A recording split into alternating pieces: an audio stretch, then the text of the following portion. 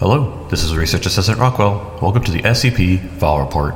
Here, I'll cover SCP documents, from the mundane to the murderous, and the files as they're presented in. Let's get started.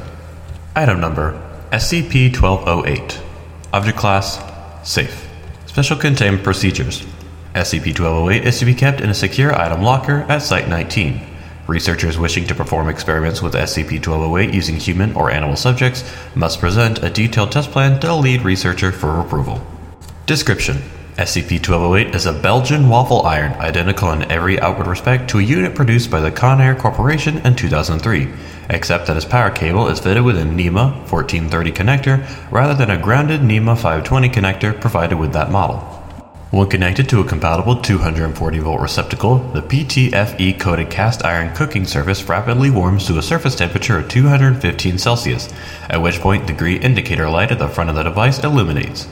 At this point, SCP-1208 may be used to prepare waffles using any standard batter without anomalous effect. The anomalous behavior of SCP-1208 occurs when it has reached operating temperature and any solid material other than batter or dough is placed between the two heating plates and the lid closed. Regardless of the material so placed, applying torque of approximately 1.3 N times N to the handle of the device will successfully close the lid, displacing any material in excess of the volume of the cooking area, approximately 1400 cc, to the outer edge of the device.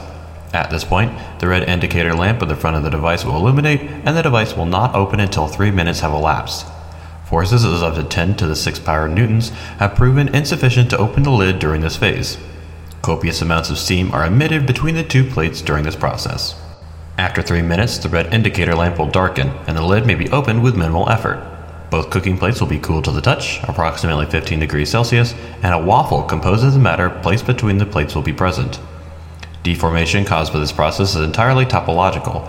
Any substructures present within the source material remain intact, but deformed.